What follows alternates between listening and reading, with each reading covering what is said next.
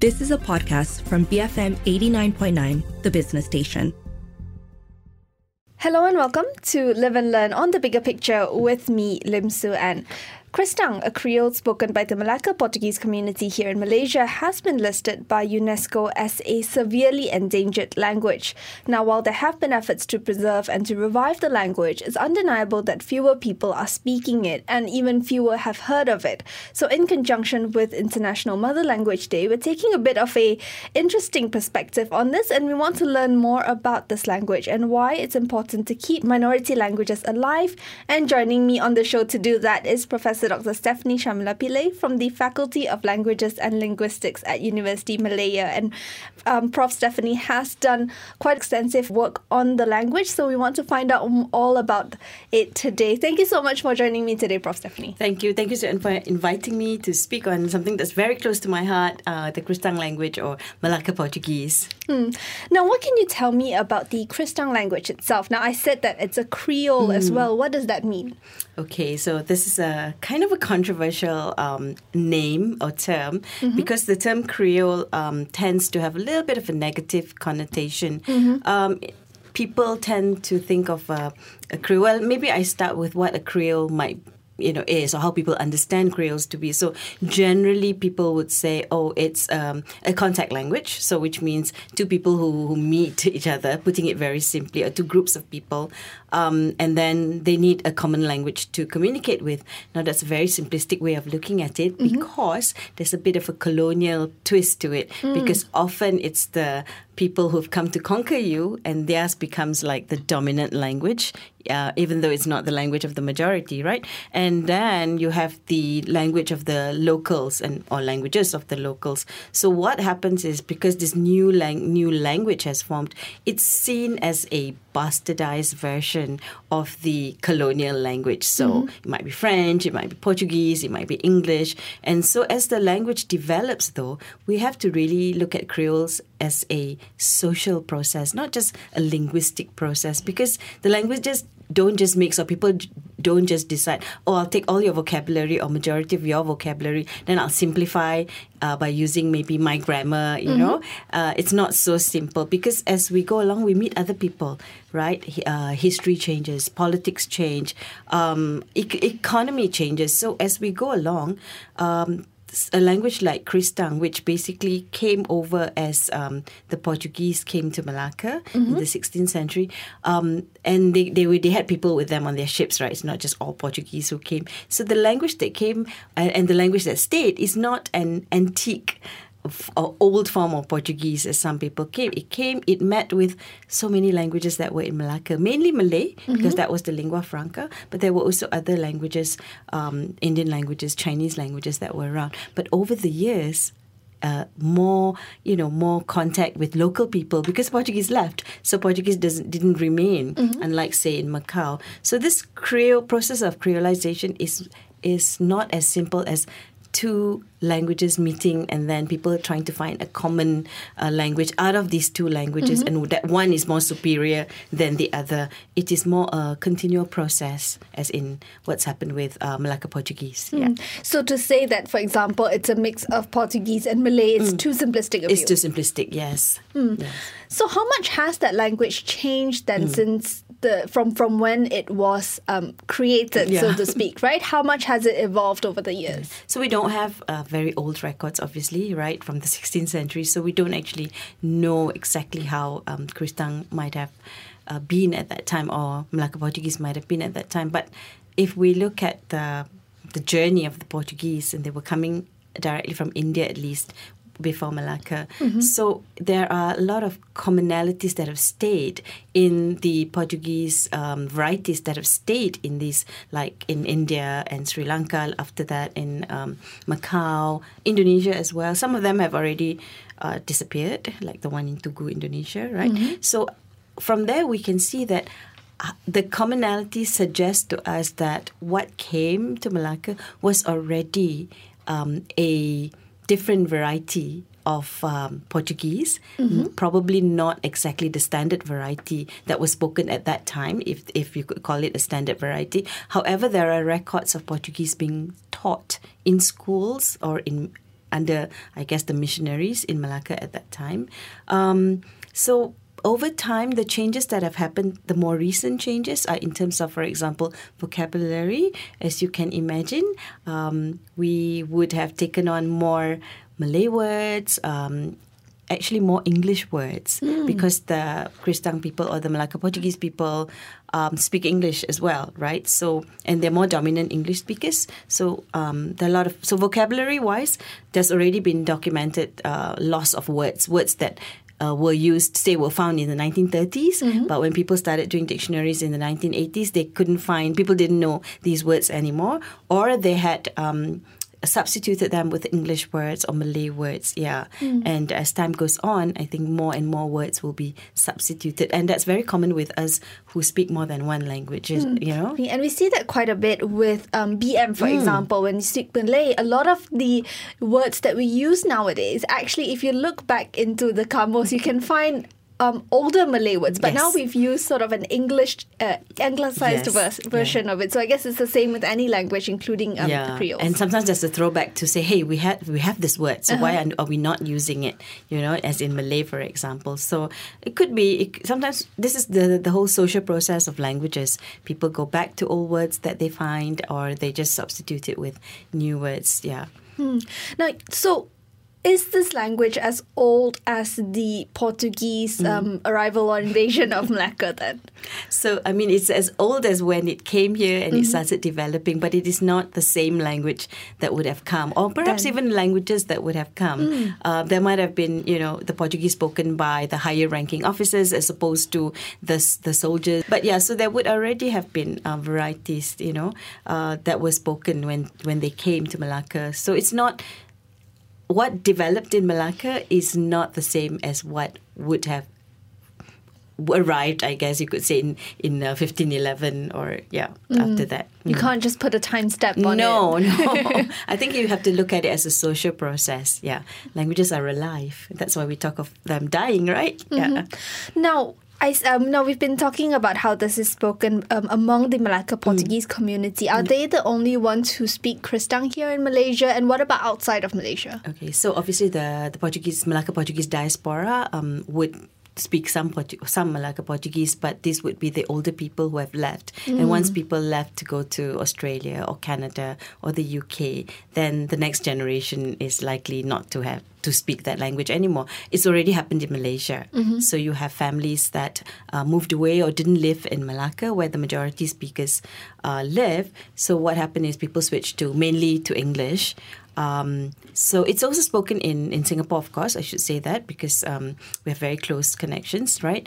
And the same thing, right? Older speakers might still be able to speak it, but there's been a revival by youth there to start learning the language again. So as a learned language rather than being passed on from generation to generation. But who knows? So this new young generation might just start this revival of passing it to their children and so on.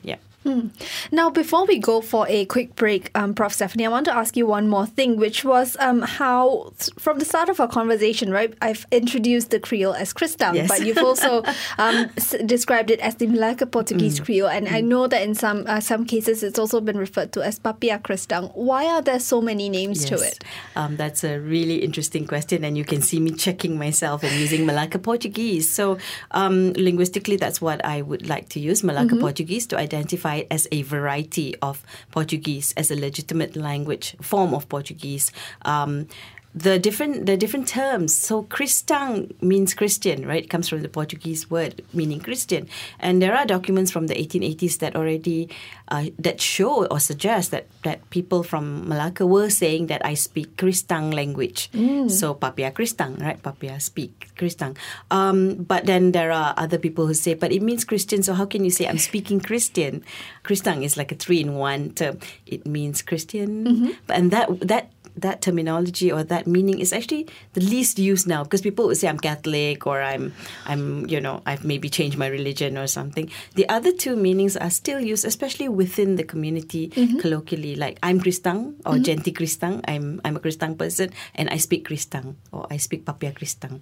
Yeah, so but linguistically, I'd like to not use the word Creole, but to legitimately use Malacca Portuguese as a variety of Portuguese. Yeah. All right. We'll go for a quick break now, Prof. And when we come back, we'll dive more into the revival of the language as well. I'm speaking today to Professor Dr. Stephanie Shamla Pillay from the Faculty of Languages and Linguistics at University Malaya. And we are talking about Kristang, or also known as Malacca Portuguese. And we'll be right back after a quick break. So keep it here on Live and Learn, BFM 89.9. Welcome back to Live and Learn on the Bigger Picture with me, Lim Su Ann. On the show with me today is Professor Dr. Stephanie Shamla Pillay from the Faculty of Languages and Linguistics at University Malaya, and she's joining me today in conjunction with International Mother Language Day because we are talking about a very specific, severely endangered language here in Malaysia, and that is Malacca Portuguese, or also known as Kristang.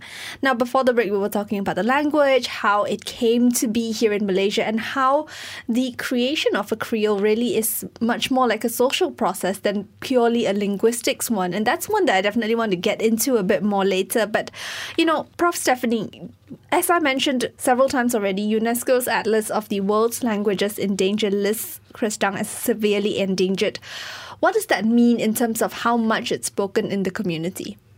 Yeah, these categories are actually quite important for us to understand. So when something is severely endangered, the good news is it's still alive. But the bad news is it means that the speakers are mainly older speakers. So in terms of Malacca Portuguese, I would say they're mainly 55 and above. And every year I should up that to 60 and above. And many of the older fluent speakers have obviously passed on. Now that is one. Number two, it means that there are less and less younger speakers, and one of the reasons for this is that there is very little intergenerational transmission. So from grandparents to parents, to grandchildren, parents to children. And when you don't have that, where are the young generation going to learn to speak the language, right? Yeah. So that is why it's considered to be severely endangered. And really one of the sort of the great thing about the Portuguese settlement in Malacca is that it's a self-contained village of mainly Malacca Portuguese people and their partners, their spouses, who may be from different ethnic groups, but also tend to pick up Malacca Portuguese, because in that village you can still hear the language. And so even if a young child of 10, 12 doesn't speak the language fluently, but at least they are hearing it around them, they can pick up, they understand the words. All is not lost.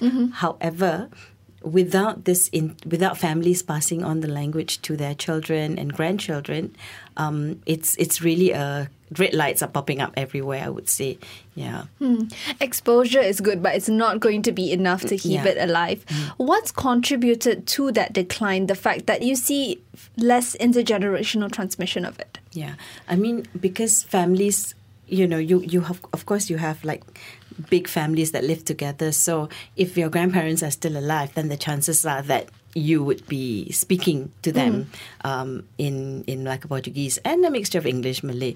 But as the youth leave for better education, jobs especially, and they marry outside or they go to big cities to live, so then you don't have that family unit anymore together. People come back for festivals, yes, but then you don't have that daily routine, you don't speak to your parents every day and so on. So economy, social mobility, and also the fact that unfortunately or fortunately English, I would say unfortunately, right? See, my Freudian slip. English is equated with everything better. Yeah. So, and that means that a lot of families switch to English, especially those who left, especially those who were more educated. But that you can also see that in the settlement now and Malacca in general. Now, some people have described it as a dying language. Do you think such language is useful? Does it galvanize people to take action, or do you think that it just leads to the kind of thought that it's dying, then, there's nothing much to do about it. Yeah, I think it can really go both ways, and depends on what's happening with the people, with where they're living. I mean, if you are a community that's generally living from hand to mouth, that's going to be your priority, right? But in the case of the Malacca Portuguese community, the good thing is that it has actually galvanized them. I see the youth, say 10, 15 years ago to now, I can see the difference in how the youth are taking ownership of the language, of their culture, and making it as part of their business. So then that's a good thing, where language and culture is also part of your livelihood.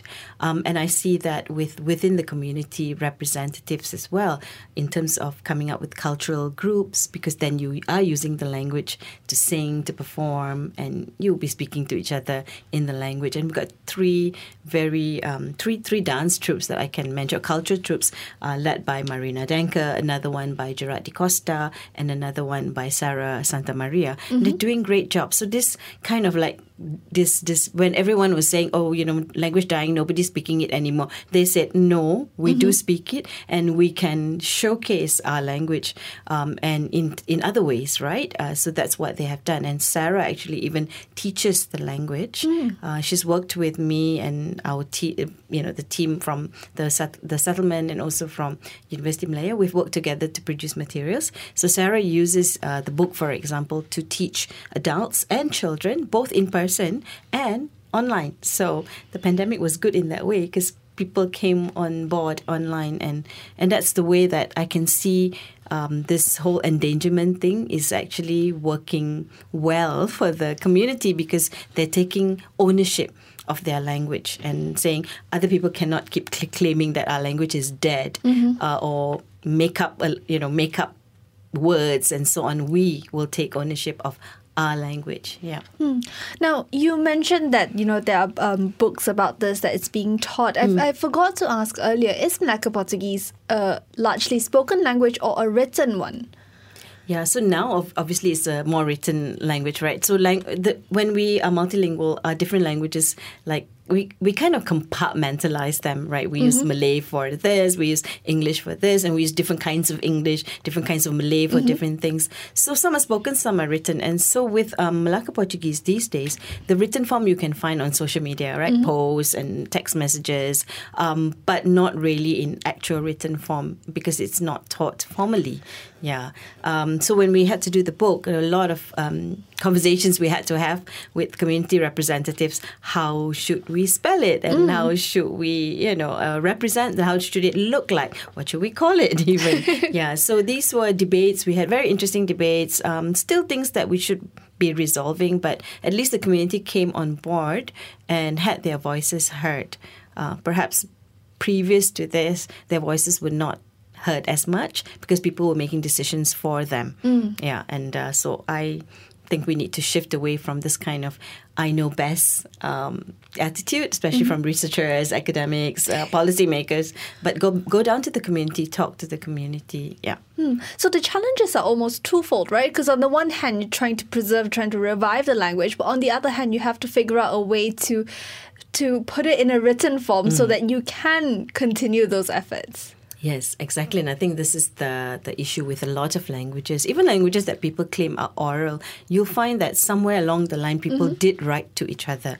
How they wrote it, what script they wrote it, is where we need to go into and to find out why did they use this spelling system. Times change. And yes, it's a challenge because a writing system is not just about, I want to standardize it this way. It has cultural elements to it. So people might say, no, I want Malacca Portuguese to look like Portuguese, European Portuguese, for example. But then you might say, practically, that may not be the way to go because we in Malaysia are more familiar with the English writing system and the Malay writing system. I'm talking about the spelling system, for example. So if you do something that's totally alien, then you have to think about, is this really going to be practical? Yeah. So these are conversations that we really need to have to, as you said, to balance between, keep preserving and also thinking about practicalities. Yeah.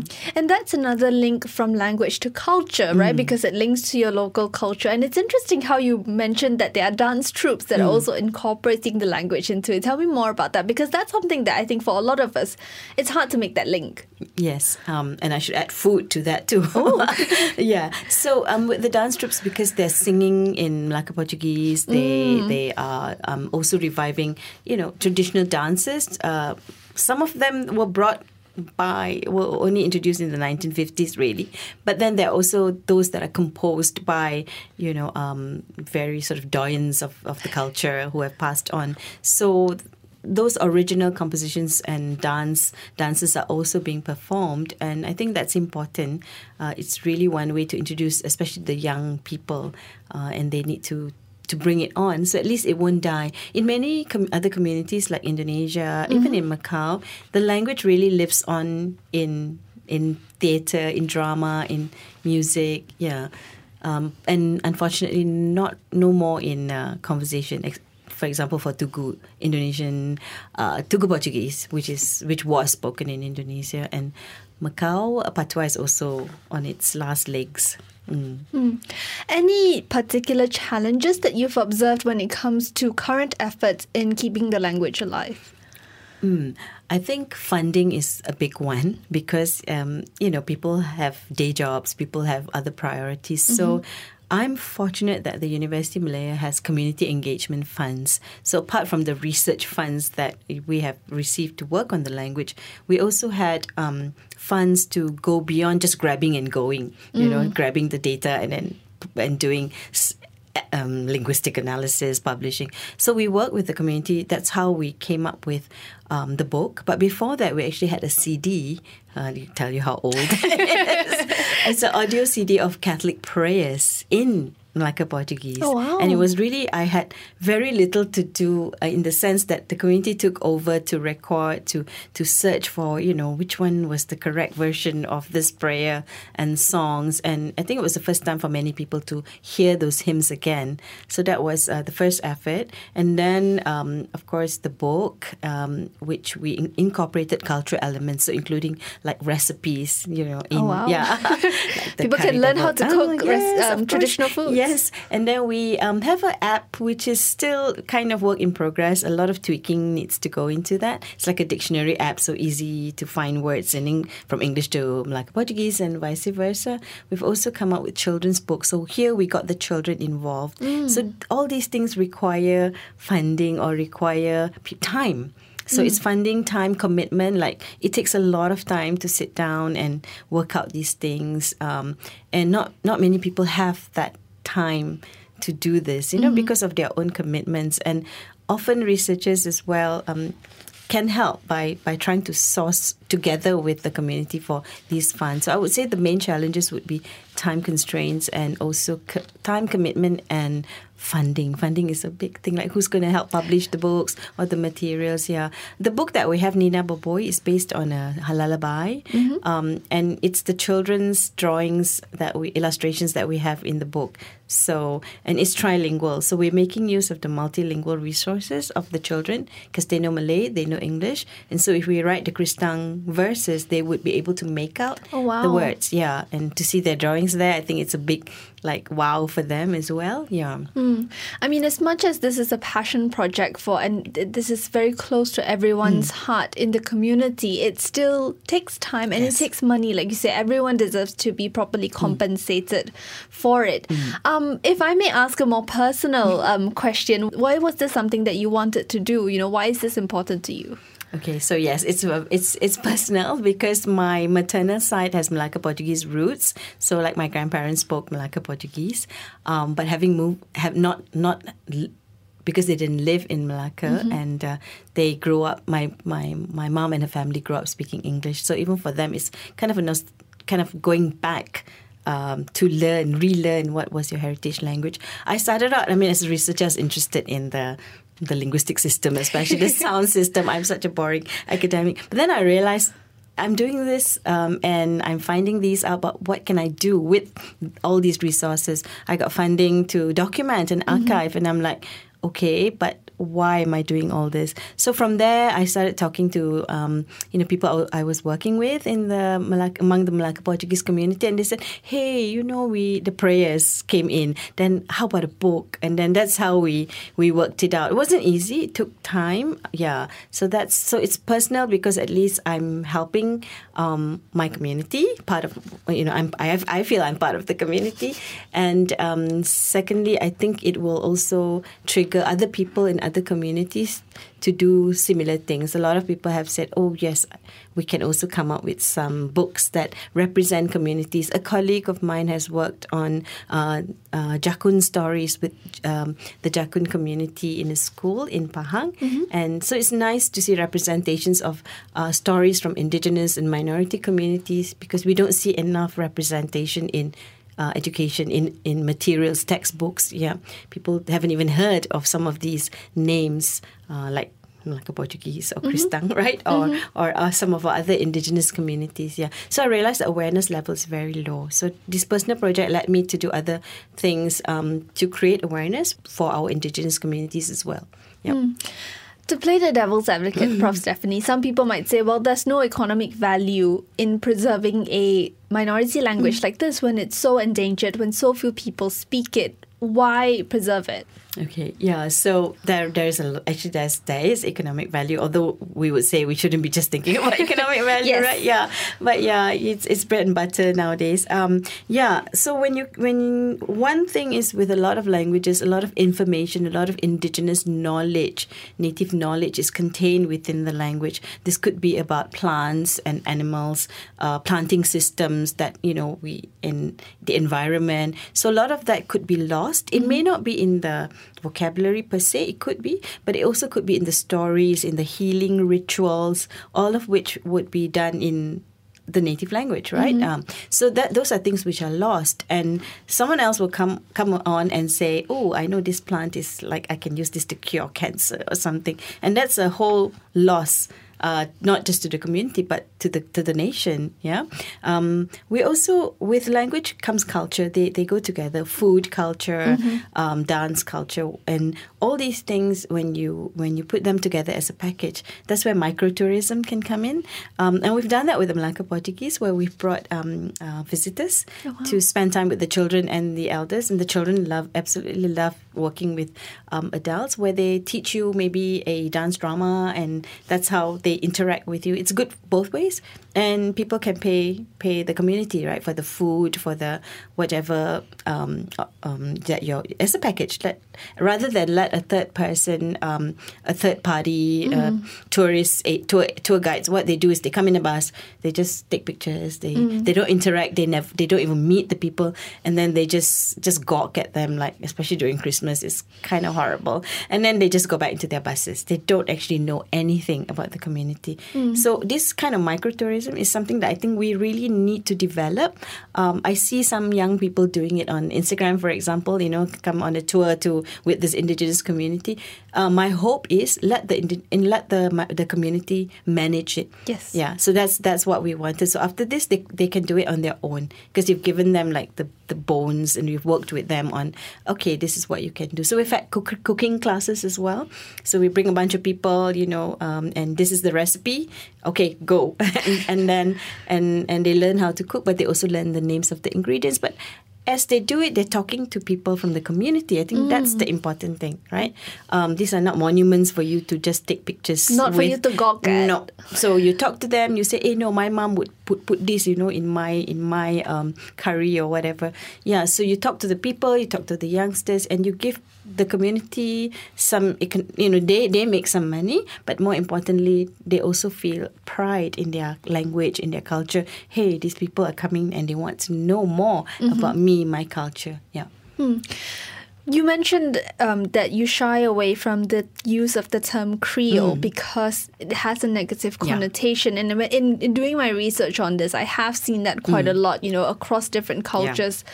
It's mentioned that if you say it's a Creole, it doesn't command as much respect. Do you find that perception here with Kristang or with Malacca Portuguese? I think it's just like layman's notion of Creole just tends to be negative. So because of, because it's just like it's not the standard form of the dominant language. But after time, I think Malacca Portuguese people have realized that this is their language. It is a valid language.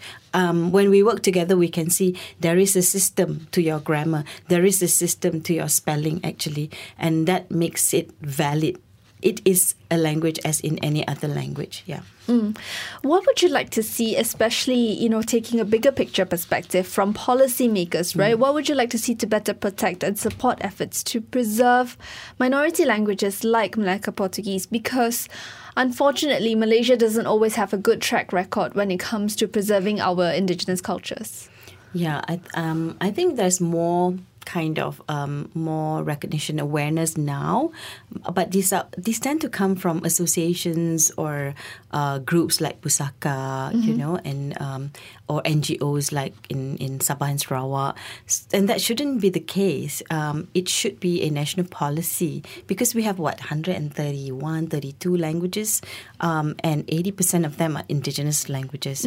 70% of them are considered to be endangered. So if we're not even properly documenting, we keep talking about this documentation of Malaysian languages, but I've yet to see anything put up thus far. So a lot of our languages are being documented by outsiders. So we do need a policy that says, okay, we need to start documenting our languages so that in the future, if we want to revive or we want to go back to it, we want to offer these as elective subjects, we have a database, why we are constantly saying we want to offer so many languages as electives, but apart from Iban, Kadazan, Semai, which are taught in the education system, you don't really see these languages offered at university level, for example. If I want to learn Semai or Tamiya or Malacca Portuguese, I can't. Malacca Portuguese is not even taught in the Portuguese settlement, which has a secondary school in the settlement. Wow. Yeah, so, or brought up. I think it's not even brought up because it would say, you don't speak that because then you'll make your English bad or things. This kind of negative things. If policymakers have a proper structured policy, I think this would also help to dispel all these negative notions about Creoles and minority languages and It's levels of misconceptions all the way from the bottom to the top, isn't it? Yeah, unfortunately, yes. And I guess to wrap up our discussion, if someone is interested in learning more about the language, about the community and their culture, I guess what's a good starting point? I think go to the Portuguese settlement, go meet the people and you'll be surprised that, people will be happy to talk to you about their language, about their culture. Treat it as a living entity, as part of the community, as with any other language. And remember that when we celebrate International Mother Day, Mother Language Day, it has sad beginnings of people who lost their lives fighting for their language. So I think that makes us want to stress the fact that languages are very close to people's hearts and being, their souls, and not something to be taken lightly. Yeah. And what do you see for the future of Malacca Portuguese here in Malaysia? I am very hopeful because of the way I see the youth coming together and the way that the people that I've mentioned earlier, that are doing and working with other people now even more, and the fact that they are now becoming the focal point. Not outsiders, not me, not some researcher somewhere else, but the people in the community themselves are becoming the focal point, and that gives me so much hope. Yeah. All right, thank you so much for joining me today, Prof. Stephanie. Thank you so much, and Bom Dia International di Linggu Mai. I've been speaking to Professor Dr. Stephanie Shamila Pillay from the Faculty of Languages and Linguistics at University Malaya, and we've been talking about Kristang, also known as Malacca Portuguese, in conjunction with International Mother Language Day. If you missed any part of today's show or any previous Live and Learn episodes, you can download our podcasts on bfm.my or on the BFM app. I'm Lim Suan, and this has been Live and Learn, BFM 89.9. You have been listening to a podcast from BFM 89.9, the business station. For more stories of the same kind, download the BFM app.